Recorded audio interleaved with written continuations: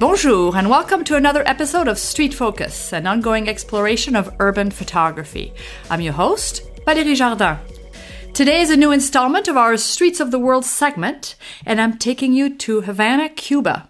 And your guide for this new adventure is my friend Doug Kay. You may know him from the All About the Gear show here on the TWIP network. And Doug has been leading photo tours in Cuba for a couple of years, so he knows the place quite well. Welcome, Doug. How have you been? I've been terrific, Valerie. How about you? Pretty good. So I know I'm dying to go to Cuba, and I you've really tempted with all those tours you're leading. So when were you there last? I was just there in January of this year, 2015, and we've got 2 more workshops lined up. We're going in November of this year. There's still room, by the way, and in January of 2016. So Come along. We'll make room for you. I know. Oh, this is so tempting. Actually, November is very tempting. That's usually the month I take off from traveling. So I don't know. Thinking about it. So I'll definitely put the link to those tours. And so tell us a little bit about yourself in case people haven't been watching TWIP or listening to All About the Gear. Well, I started in photography decades and decades ago. In fact, I recently discovered an old picture of me with a 4x5 camera from around 1971. I saw that. But I took a couple of decades off of photography when I was in the software business, retired from that, and got back into photography a number of years ago, and have been nonstop ever since. So full-time photography right now, but actually semi-retired officially. And you went back to film. I have. That's right. I've been shooting film for about 2 months. Yeah. Very briefly, the reason I did was I was slowly acquiring old Leica lenses to use with my Sony cameras. And then it occurred to me that for relatively little money, I could buy an old Leica film body and use those same lenses shooting film. And I've been having a terrific time. Yeah, well, I'm next to do that. I'll call you before I make my purchase. But okay. I'm going to get something to have fun with, the same as you. It's like, okay, today I'm just going to head out with a 36 exposure roll of film and see what happens. And I'm shooting just like you do. I'm going out with one body, one lens, and some film, and that's it. And the best thing about film is at the end of the day, you can go straight to the bar because you don't need to recharge any batteries, and you don't have any images to upload since you have to wait a week to get them back from the lab. That's right. So it's the ultimate click and drink photo walk. That's right. Awesome. So, Havana, Cuba. I've never been there, although I have absolutely no restrictions since I travel on a French passport. So it's just a lack of time, really. Definitely one of the destinations I want to hit, especially now that I got a taste of shooting some color in Rome. And I feel like if I was going to Cuba, I would probably be shooting color mostly. Because that seems to be the colorful place for street photography. So how do you get there? First of all, how do you get there if you're an American citizen and you still have those restrictions? Yeah, there are 2 ways to look at this. One is if you're an American and you want to follow, dot the I's, cross the T's. As of the beginning of this year, Obama has loosened the restrictions as much as he possibly could and still follow the law officially because the embargo is actually created by Congress or managed by Congress. So you need a license, but what he's done is made it so that the license doesn't require that you actually get a piece of paper. You just have to follow the rules of the license. You can go to the United States Department of Treasury website because it's the Treasury Department that manages the embargo. And the restrictions there are a number of categories, but most people go on what's called a people-to-people exchange license. Again, you don't need a physical license anymore. You just have to follow those guidelines. And if anybody asks on your way back, you say, oh, yeah, I'm doing a people-to-people exchange. The challenges for anybody going to Cuba are primarily the fact that there's no infrastructure for things like credit cards, ATMs, and so forth, for the most part. While credit cards are legal, even for Americans now, MasterCard at least is in there, the only places that take credit cards are the big hotels and the airlines. So You basically have to take cash for everything you do. It's also not easy to make reservations because of that. So you can, if you have a French passport, a Canadian passport, in fact, you can book a scheduled airline trip from Toronto. You can fly straight in there. You can fly straight in from probably from Madrid, probably from London. You can just book a flight and go right in there. If you're non-American, as I say, the biggest problem is just having cash and getting reservations replaced. But you can also do pretty well without reservations there. There are a lot of places to stay as long as you don't want the big hotels, because now that American travel has loosened up, those big hotels are being booked like crazy. Some of the hotels we use are booked a year in advance. Wow. So we've had to scurry around. If you're American, you have two things. Go with an organized trip like ours. That makes it really easy because we cover all the airfare. We use charter flights to get you in and out from Miami to Havana. We take care of getting you a Cuban visa. You cannot get a Cuban visa from the U.S. unless you're on a charter because there's no Cuban embassy in the U.S.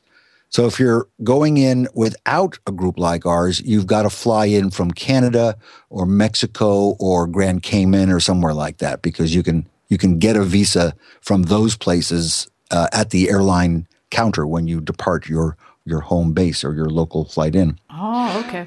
So two ways to do it. And if you fly in, what we say illegally, which means you'll fly in from, let's say, Cozumel, you fly back to Cozumel. From Cozumel, you fly back to the U.S.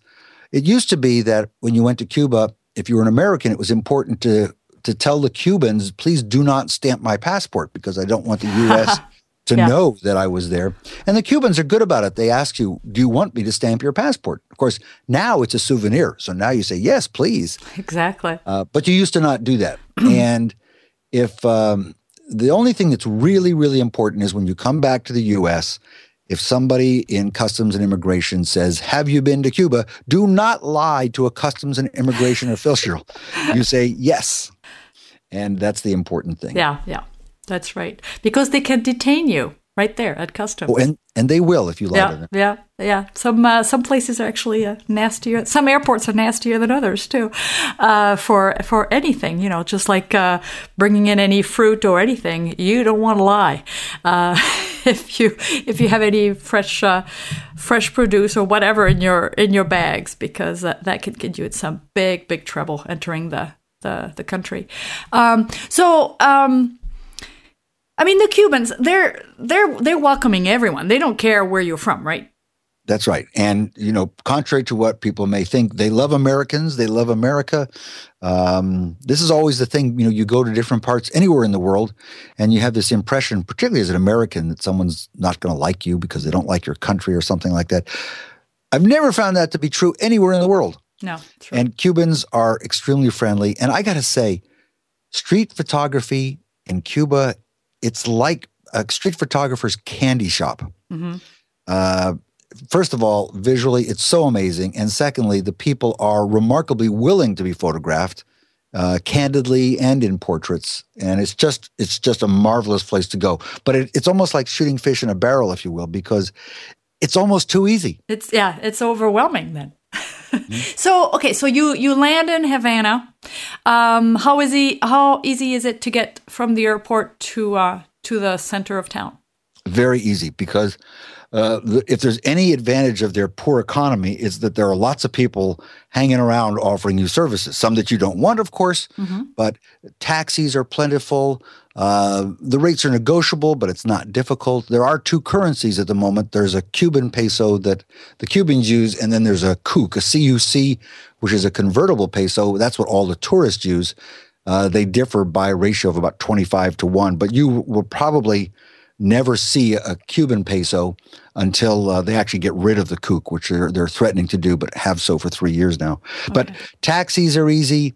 You can get anywhere quite easily as long as you're just slightly courageous. You don't have to. It's not difficult like some parts of the world. Okay, but there are taxis and there are taxis. I mean, you want to make sure you're getting into a legitimate taxi. Well, or they're not legitimate at all. We don't. There are Cuban taxis, but there are personal cars too. Some of the beautiful old 1950s Yes. American cars that you see. They're all over the place. Some of those are licensed taxis. Some of them are not. But everything's relatively negotiable no matter what. And you'll find if you're there for much time, you'll be taking as much unlicensed transportation as you do licensed transportation. Well, hey, we take Uber anywhere in the world. And is that considered licensed transportation? Probably That's not. Good question. I don't know. I don't think they have insurance if anything happens. So I don't know. That's don't quote me on that. But so it wouldn't be any different, really. So where would you recommend? Okay, I'm a street photographer. I have just a few days to spend in Havana. Where do I go? Okay, if you just have a few days, there's no question. You want to go to Habana Vieja, and that's Old Havana. Okay. And that is a section of Cuba where you see all the crumbling buildings. They've done basically almost no maintenance since 1959. This was a neighborhood that was spectacularly gorgeous, and you can tell that it still has the charm. But because of the nationalization of housing, you've got people who have basically been assigned to live there for decades, and this is also probably one of the poorest parts of Cuba. So people are living there in these old mansions that used to be single family with lots of staff, and now they have multiple families in these buildings. They're quite poor, but they're very nice people. And if you do it right, you can go into their homes and photograph them in their homes. But again, with just a few days, you could not possibly exhaust Habana Vieja. It is just a spectacular place. And if I only had 2 or 3 days, I would not bother going anywhere else. Oh, really? So how big is that area? It's probably, I'm going to guess it's, a few square miles. Oh, okay. So it's quite large. So you can definitely get lost in those side streets and explore and find wonderful opportunities off the beaten path. Oh, absolutely. And you want to get out. The light in the Caribbean is really beautiful. Even I've never been there in the summer because it gets pretty hot, but I've been there in the late spring and medium fall, and the light is really nice no matter what, no matter how it comes into the buildings. But I do like to be out early, and I like to stay out late. It's a good place to do street photography at night as well. Mm-hmm. And I actually like, if I'm there a few days, going back to the exact same streets over and over again and seeing them with a fresh eye on subsequent days. You'll see the same people hanging out on the street. You may recognize people. They may recognize you, even though it's quite densely populated. So don't be afraid to even wander some of the same streets over and over again. No, and I love doing that. And the different light and everything. So you said you can interact with people very easily in their language, or do some people speak a little bit of English? There's quite a bit of English. Now, when you're in the poorer parts of town, there might not be much English spoken. Uh-huh. The only Spanish I can speak is to order beer and mojitos. Well, that can save your life. It has, but you don't need to speak Spanish. Very interesting. All Cubans, they have a great education system. And up until the collapse of the Soviet Union, all Cubans were required to learn Russian in addition to Spanish. And once the Soviet Union collapsed, that switched to Spanish and English. So young people all speak some English. Older people all speak some Russian.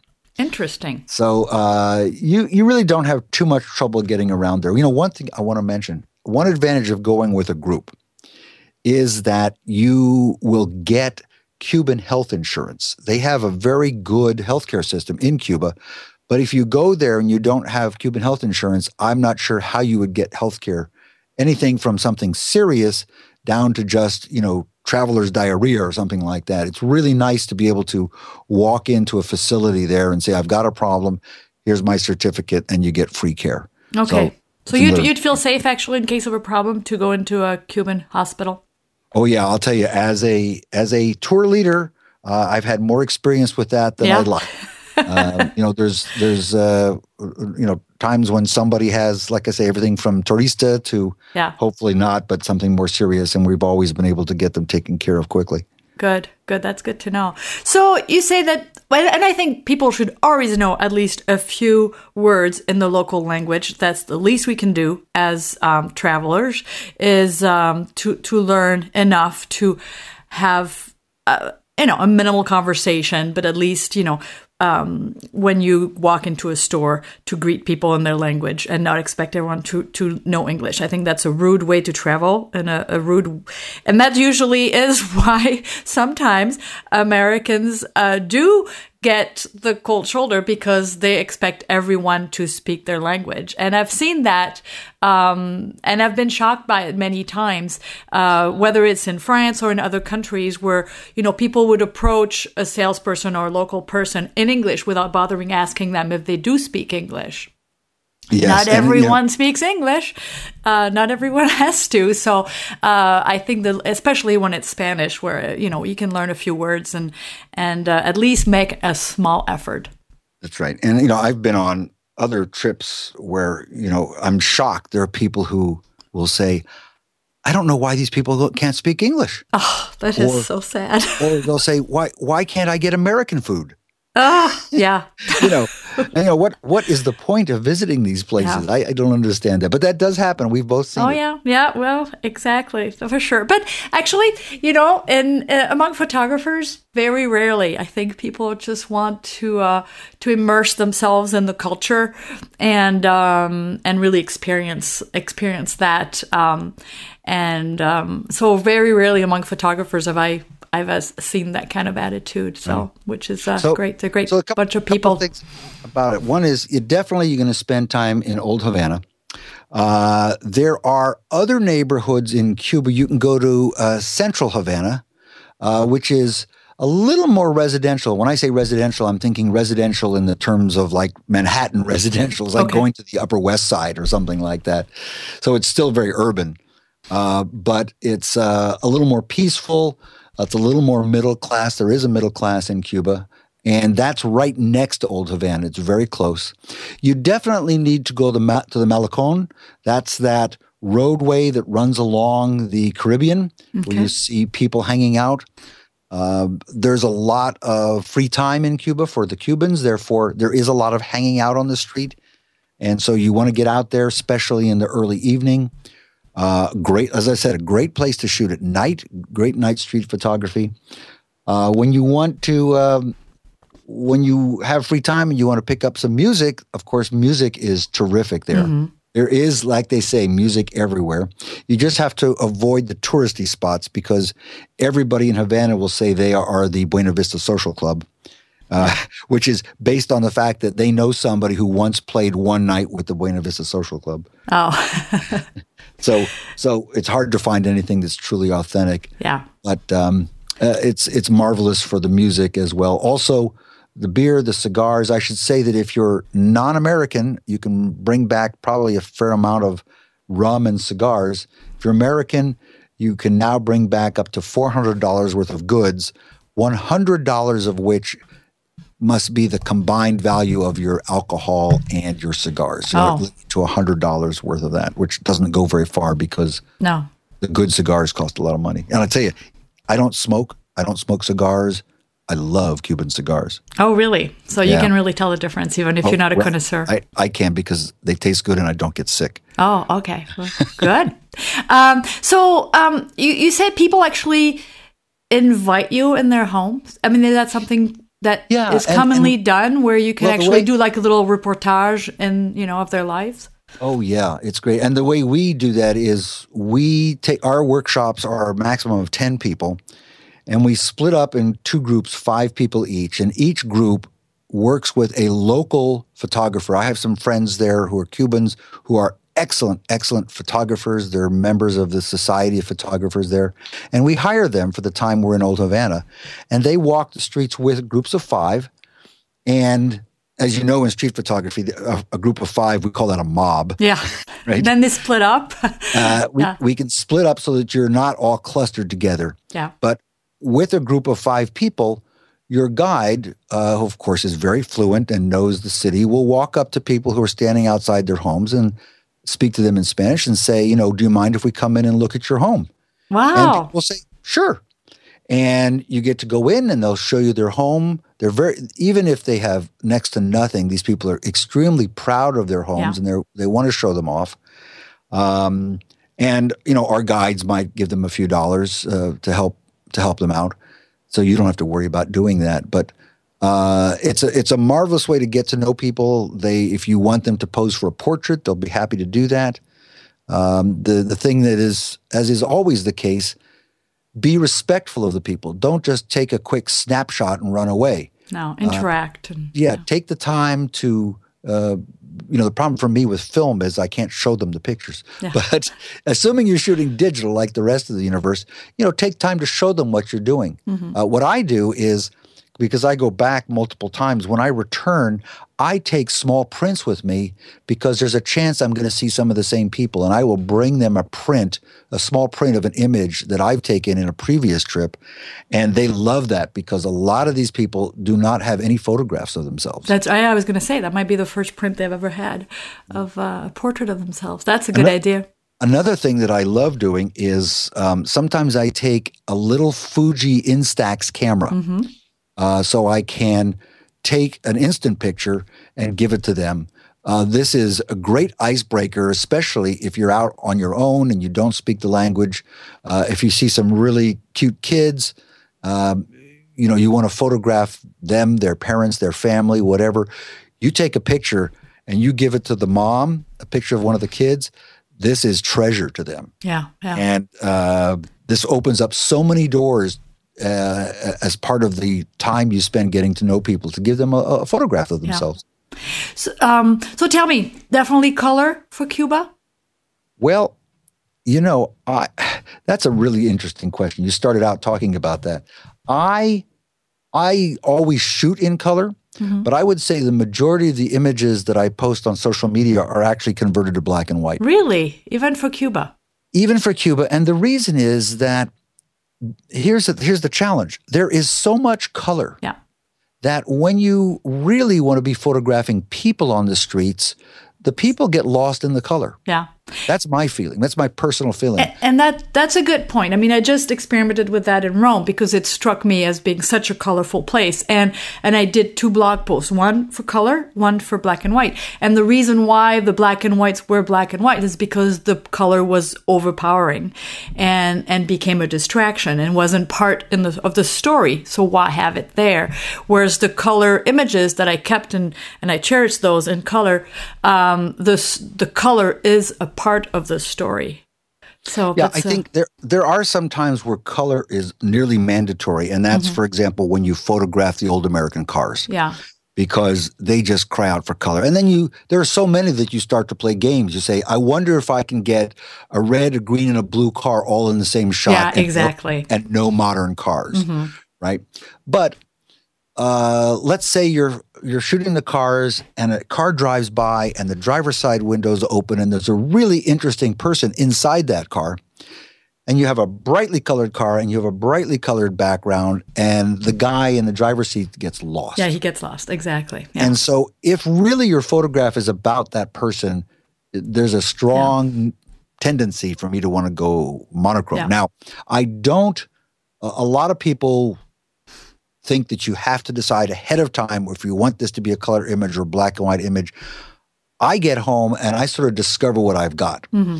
And I make the decision after the fact as to how I'm going to process that image. But that's the color is seductive because of the cars, the costumes, the clothing, the buildings. The texture, yeah. And boy, is there texture. You will never need to add a grunge effect to any picture from Havana. No, I can imagine, which I would never do. You know me. Right. So yeah, that's great. No, shoot color, but think about what your subject is, and if your subject is the people, make sure they don't get lost. Exactly. Yeah, it can be. I just experienced that really, and something that I don't experience in Paris. I mean, Paris for me is definitely black and white, but occasionally I will shoot color. But I just experienced the opposite effect in Rome, where really the color was so powerful. But then, yes, that's when you have to make those decisions. Is it too powerful? and is it distracting? So it's a really good point. So now, food. It's you eat well in Cuba. Yeah, well, we do. Luckily now, all of there are paladars. When I first started going there were no private restaurants. There were only government-operated restaurants. And they've slowly relaxed the rules and allowed more businesses of many types.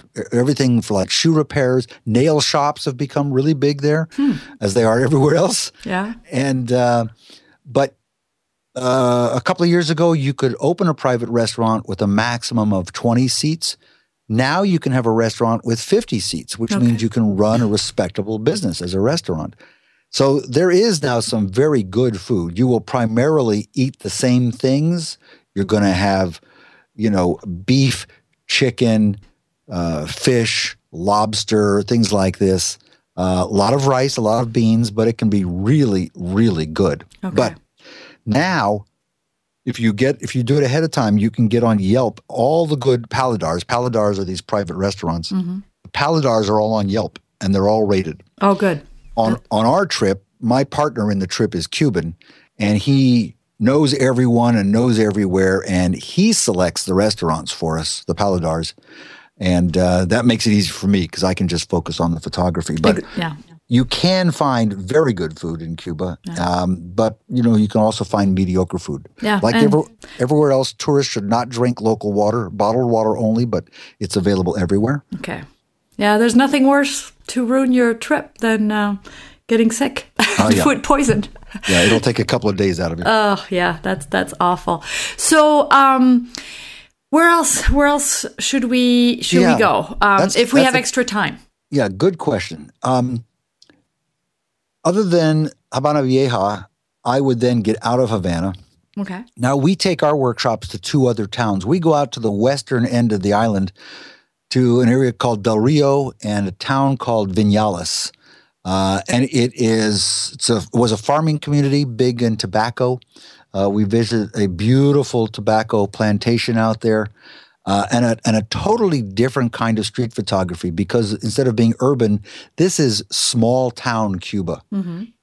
Really nice. Instead of hotels, we stay in casas particulares, which are private homes that are essentially like small B&Bs. These are people who are allowed and licensed to rent out rooms. They'll serve you breakfast as well. Wow. Very inexpensive, but a really nice way to get to know the Cuban people and how they live. So Vinales is a beautiful area. Then we go to southern Cuba, the southern shore, to one of the oldest towns called Trinidad. And Trinidad is one of those, his World Heritage towns. It's quite old, quite pretty. It's a little bit touristy. We have to watch out for that. And we figured out how to avoid the touristy parts of Trinidad. But beautiful. It even has a beautiful white sand beach. We take part of a day and head to the beach as well. Mm-hmm.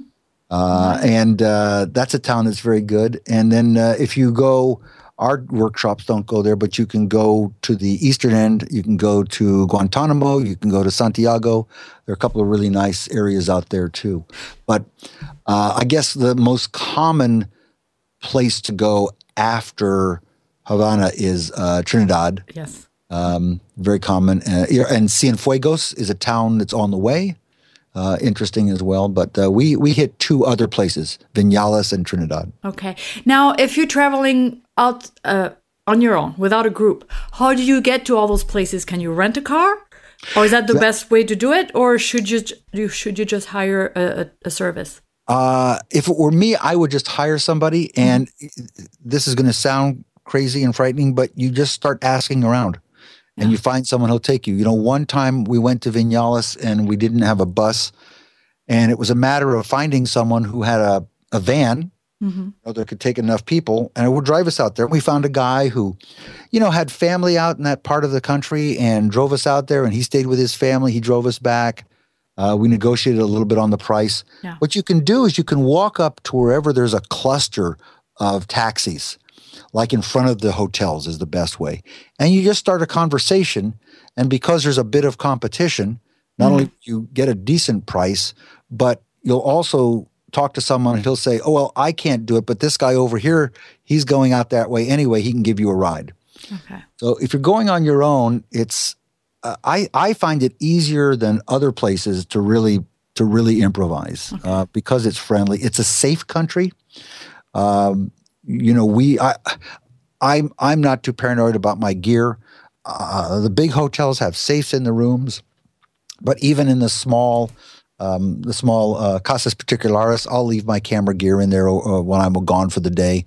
I'm not worried about it. It's a relatively safe country. Yeah, it's funny because it's customary in Europe to have a safe in your room. I mean, even if you're in a 4 or 5 star hotel, and it's not something that I've ever seen in the States actually. And a lot of time people question it. It's like, oh, why is there a safe in the room? Is it unsafe? I'm like, no, it's just customary that there is you have a safe. That's where you put your passport and so forth. It doesn't mean that it's more at risk there than anywhere else, but I think it's kind of nice. Because you're more likely, if I feel uncomfortable leaving my passport behind, but it's not any safer on your body, really, because if somebody snatches your bag or something, then you're out. So knowing that it's safe in the hotel is actually nice.